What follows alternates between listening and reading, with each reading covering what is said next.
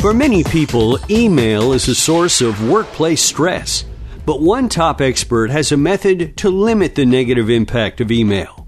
With the story, once again, here's InfoTrack's Roy Mackey. Roy? Thanks again, Chris. Vanessa Bonds is an associate professor in the Department of Organizational Behavior at Cornell University and co-author of a new paper about email effectiveness. Professor Bonds, one of the things you examined in your study is the blurred lines these days between work hours and personal time relating to email, which appears to have been exacerbated by the big increase in working from home. Tell us a bit about that problem. Connectivity has been a great thing in a lot of ways. It's really allowed us to work from anywhere at any time. But what ends up happening is we wind up working from everywhere all the time. And that became especially pronounced throughout the pandemic when a lot of people began working from home, and all of a sudden there was no sort of carved out space or time that was devoted to life, and any place could become a workspace. And that makes it difficult to disengage and recharge and kind of sets the stage for burnout. Do you have any suggestions on how we can maybe set some clearer boundaries in that regard? A lot of my suggestions actually have to do with ways we can set boundaries for other people. So the interesting thing is that a lot of the feedback that we give to people is to teach people how to set their own boundaries, right? Carve out space, carve out time, make sure, you don't sleep next to your phone, make sure you set aside certain times when you don't check your email. But it's really hard to do a lot of those things, and we all can play a role. And one thing that we find in our research is that when we send emails, we can tell people how urgent they are, not just when they're very urgent, but actually when they're not urgent, when someone doesn't need to sort of feel compelled to respond to them immediately. And that makes a big difference in reducing people's stress and need to sort of always be on.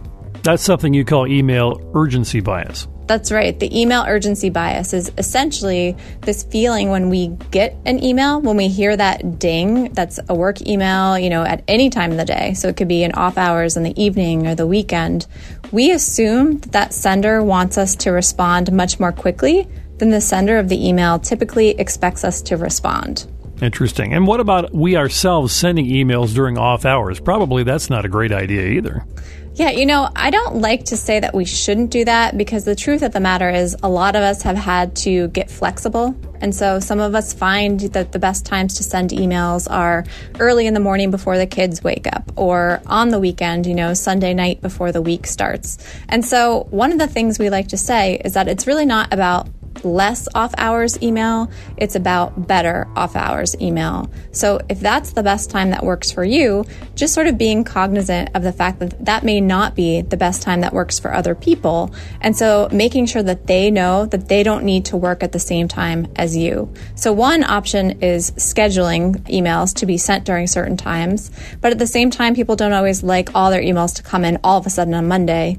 And so we really sort of suggest this idea of telling people, you don't need to respond to this right away. This is a low priority email.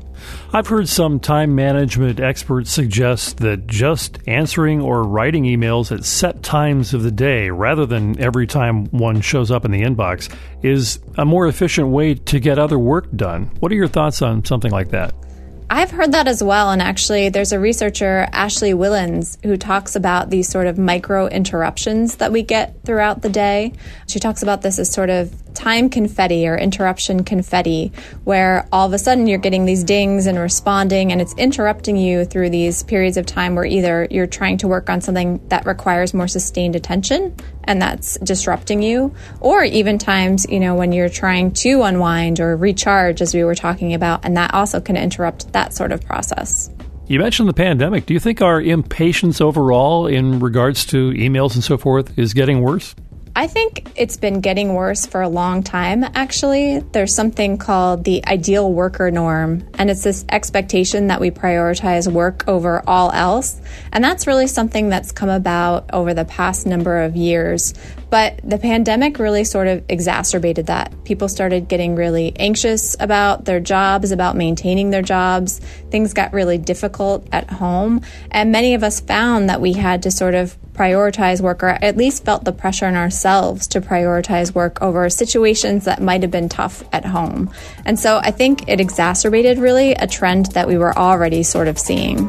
Professor Vanessa Bonds from the Department of Organizational Behavior at Cornell University. Thank you very much for joining us today. Thanks so much. And for InfoTrack, I'm Roy Mackey. And that's it for this week's show. Special thanks to this week's InfoTrack contributors, Roy Mackey and Gina Tedesco. Our internet services are provided by Pair Networks. Our executive producer is Randy Meyer, and I'm Chris Whitting. We hope you'll join us right here next week for another edition of InfoTrack.